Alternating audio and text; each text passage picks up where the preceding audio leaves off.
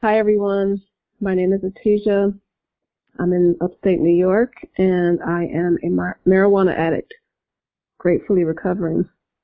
I'm starting my time. And before I get into the entire story, I just need to take a moment to just ground myself and breathe because I am feeling nervous. And to also pray. Holy Spirit, higher power, please speak through me, and please speak what needs to be said for those listening and for those that will listen in the future to this recording. Thank you for this opportunity. I am grateful. Oh, wow. All of a sudden, I'm feeling really emotional. Having just said I am grateful. Yeah, I am grateful. I feel so grateful that the arms and the net of Marijuana Anonymous was formed and ready to catch me when I came storming into these rooms. I sent an email to someone on May 4th, 2020, and that email stated, I am having problems with my addiction. Could I please attend the meeting? And the person that responded was actually the person that invited me to speak tonight. And she said, sure. I could feel the warmth through her message. She said, sure. And she, like reinforced the link, put the link in the email. And so my sober date is May 5th, 2020. That first meeting got me started on my recovery journey. I was so ready because I was disgusted and sick of my addiction. It's like my highest self was really trying to emerge, and my 25-year addiction had such a lock on me, had such a hold on me, that I just couldn't do it on my own. And I didn't realize that I needed other addicts, other recovering addicts, to help me to finally recover. So I am grateful. Let me just say a little bit of what it was like. So I mentioned the time frame. I was smoking for 25 years. I picked up for the first time at 15 years old and basically stayed picking up for the most part for all of that time. As I was younger, I would have, in my teens and early 20s, I would have a year or two, or sometimes I even got to 3 years where I would put down, but I always ended up picking up again. Weed was like my best friend. It was like my lover. Weed was my sort of secret everything. If something would happen, I would turn to weed. If I was happy, I would turn to weed. You know how the story goes. I'm also an artist. So very early on, as a painter, as a teenager developing my craft, I would get high and just have, an all-night painting session. And it didn't help that that's what I saw, in like the movies and like, it was the messaging of society. Artists sort of have like a green light to abuse and use, for their art or whatever, right? That BS. So I did as well, I think, as someone could do professionally, with smoking all the time. I went on to get an MFA in studio art, smoking that entire time. I then applied to a teaching job where I would be able to sort of put down during the day, but I would pick up in the evening. At some point that sort of flipped around, and I found it necessary to smoke during the day and to come in to teach high. And within the last 5 years, I would say, I really made an effort to stop smoking. And that became a sort of Groundhog Day by itself. I would put it down. Maybe for a week or two, I would feel great. And then I would start to feel my feelings, and then I would pick up again. And I was stuck in that loop for so long. I can't even tell you. If I look back on journals now, I see where I would write, oh, I've had a week or 2 weeks without smoking. I feel good. And then like 2 pages later, I would say, I picked up again and I feel so cloudy. And why did I do this? I hate this. I hate this addiction. Why do I do this to myself? So I've been in the place of really struggling for a really, really long time. I will also say that a big part of my life this entire time has always been like my spirituality. And I've always had this desire to just go deeper with a higher power. I was raised as a Pentecostal Christian, but I was able to put that aside because that was abusive and traumatic and begin to sort of seek my own path and the path that felt right for me. So all along this time as I'm smoking, I'm also being earnest in my grasping for God and grasping for meaning and grasping for deeper meaning within myself. I will say that I have 4 children, and I was also in a very difficult marriage. And I just want to say that weed actually helped me until it didn't help anymore.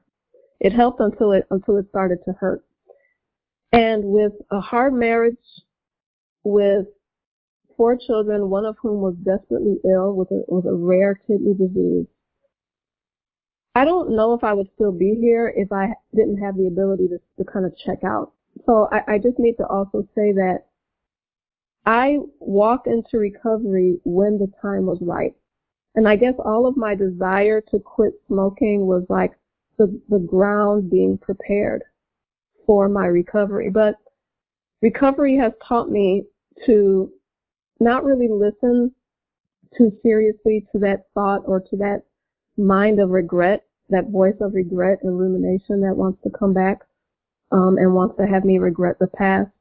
You know, the promises say we will not regret the past nor wish to shut the door on it. And I remember hearing that for the first time and being like, wow, that would be a real miracle if that could happen for me. And I believe to a great degree it has happened.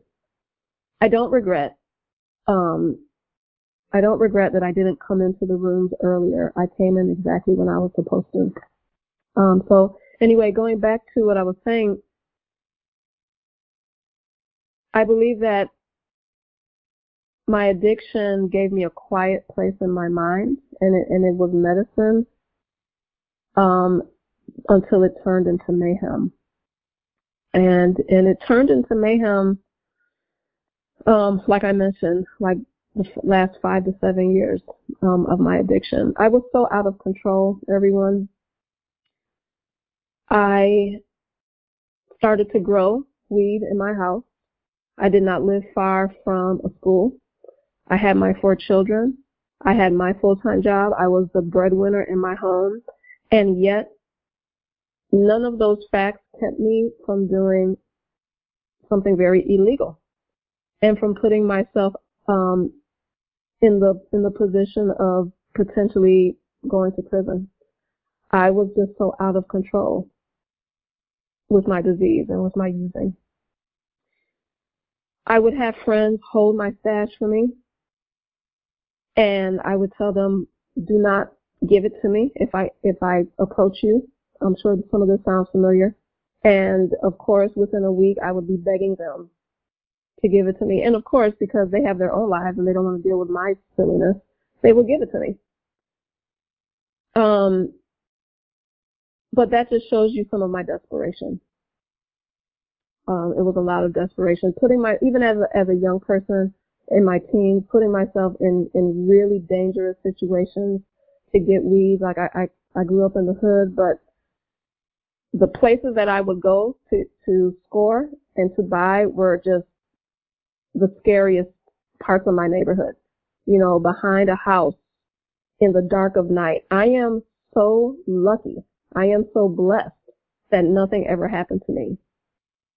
I don't even quite know how that ended up happening, but I'm grateful. That's another thing I'm grateful for. So, yeah, let me just fast forward now. May 5th, 2020, I came into the room, and I was actually 12-stepped by my uncle, who has been in the rooms of Narcotics Anonymous, as well as he went, I don't know if he went to MA, but he went because he relapsed on weed and went back into the rooms. But I'll never forget this day. This is like a year before I came in, and I was at my kid's baseball game, and I said, I cannot stand this addiction anymore. I want to stop. And he said, well, you're going to have to get yourself in these rooms. And I'll just never forget. It just rolled off his tongue so easily.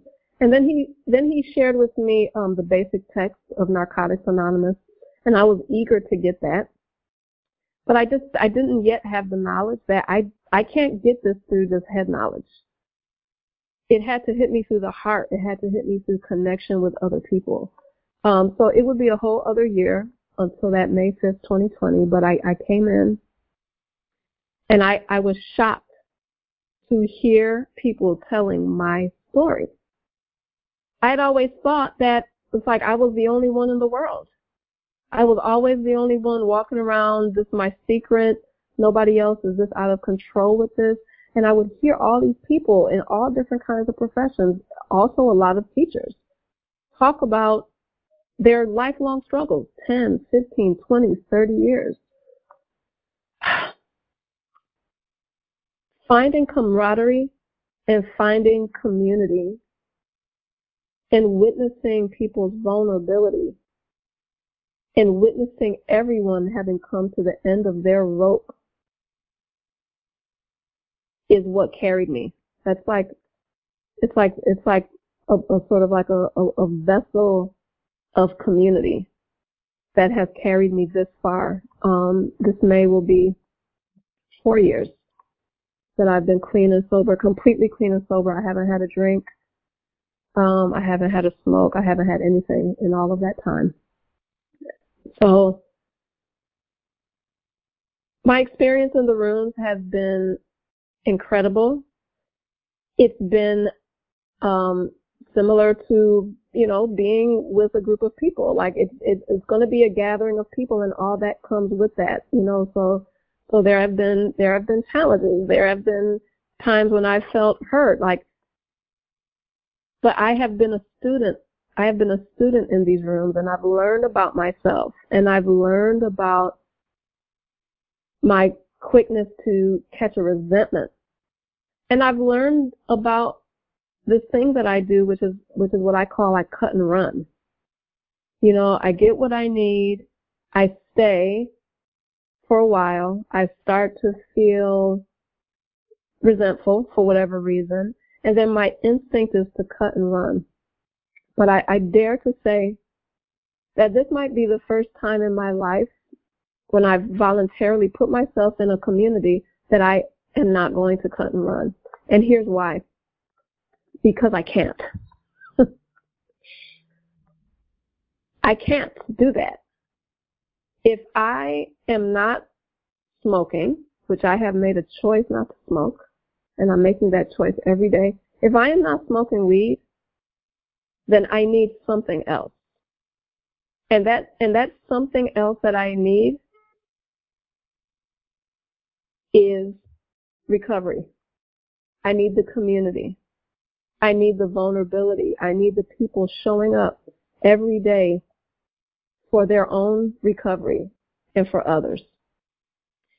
I once heard someone say, weed did for me quickly what recovery and program does for me slowly. And so I have to put myself in a position to do what I need to do. I need to take the medicine of recovery every day. And that means that I need to go to a meeting as often as I can. I do need to say that is a lesson that I have recently relearned, because life has been incredibly busy for me. I've moved across country twice in a year. And the voice in my head was telling me, you really need to focus on you and getting established and getting grounded and rooted again in your community. And I mistakenly let my meetings lapse a little. And I can just tell you that I have suffered because of that. I can tell you that without the outlet of just clearing the channel of what's going on in my life, sharing what's happening with me, showing up and listening to others, it all gets kind of backed up. You know, journaling, I have proven to myself is not enough. It's a great thing to do, but it's not enough for me. Speaking to my therapist is not enough. I need whatever this mystical medicine of recovery and meetings, I need it. And I'm just really grateful to have had that reality sort of reinforced to me lately.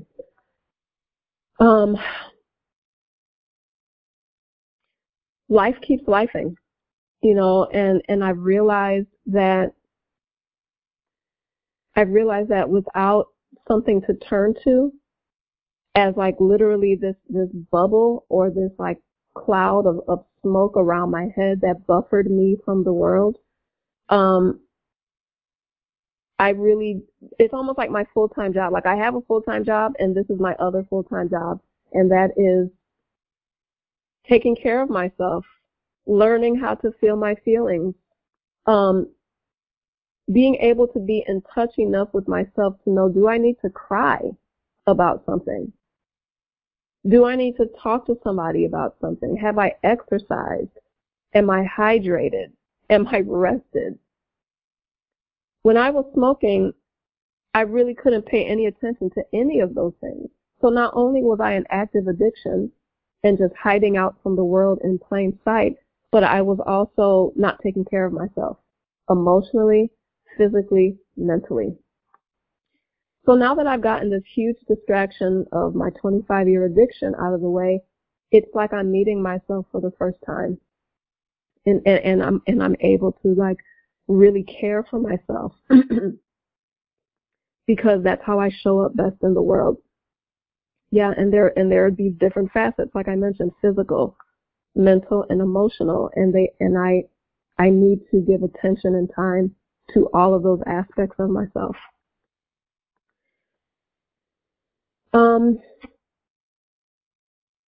I have done service. You know, they say service keeps you sober. It just roots me and grounds me deeper into my healing community. And I'll just sort of go back to what I said before about like my spirituality and always seeking a deeper connection with my higher power. You know, ultimately that is what I see recovery as. It's a spiritual program. You know, once I got the weed out of the way, then I was able to realize like, whoa, I actually really have an issue with living. That is my real issue. And I not only do I have an issue with living, but I don't have as much faith, relationship, trust in a higher power as much as I need to have for as chaotic as life can be. So pushing the distraction out of the way, pushing the addiction out of the way has helped me to sort of scrape and claw and pray and meditate my way into a conscious contact. And that is an ongoing, everyday, probably lifelong practice. Right now I'm doing something called A Course in Miracles. I don't know if any of you have ever heard of it, but A Course in Miracles is going to be another branch of my spiritual journey. And I remember opening up that book 10 years ago and just being like, I'm not ready for this. And now I feel absolutely ready. So not only do I have the big book, not only do I have Life with Hope, but I now have the time and the awareness to say I also need some of these other things to like get me deeper, ground me deeper into my spiritual practice. That same uncle that I mentioned that 12-step me. We were talking the other day, and I was really candid with him, and I told him that sometimes that voice comes back and wants to try to convince me to pick up, and reminds me how much I miss smoking, right? Because it was a relationship. It wasn't just a thing that I did. It was a relationship. And he said something so profound. He said, "You didn't quit smoking because you didn't like it." He said, "You quit because it was killing you and you weren't living your best life." And that was just like it was like cold water. It was just like a splash of cold water. Yeah. I made a choice to put down something that, as much as it was killing me, and I knew it was killing me, that I was familiar with and that I actually liked and that I could find some enjoyment in. And I made a choice to put that away and to stop, to give my highest self a chance to flourish. Because I can't get to the next level and still be doing the same old stuff that's kept me down for so long. And I really believe that my highest self was eager and crying out to get to that next level. And then I have a friend who I have inspired to quit smoking. She doesn't come to meetings, but she's just quit on her own. And she said to me that she smoked because it helped her pain in her body, but she realized the toll that it was taking on her mind. And so she said, and this was just this past Sunday, that she chose her brain over her body. And that was another thing that was just so deep and profound to me. But the common denominator in what both of these people told me is that it was a choice. And I think that I just want to focus on that just for a little bit. The power of choice. You know, I made a choice to click on that Zoom link and get into the meeting. I made a choice to come back to multiple meetings. I made choices to be of service. I make choices to meditate. I make choices maybe to sleep in and to not meditate. And I just want to say that when I hear these old timers that are so inspiring to me, and I hear them talk about what their lives are like now after 15, 20, 25 years of recovery, and I wonder how did they do it, it really comes down to having made the best possible choices in the moments of their lives. And for me, making those choices are not just like a cerebral thing or a logical thing, but I also have to make the best choice to call in my higher power. And I have to also practice to make the choice to pause when I'm feeling agitated and to maybe sometimes just choose to be quiet or to walk away. And so I feel lucky that I sort of have a formula.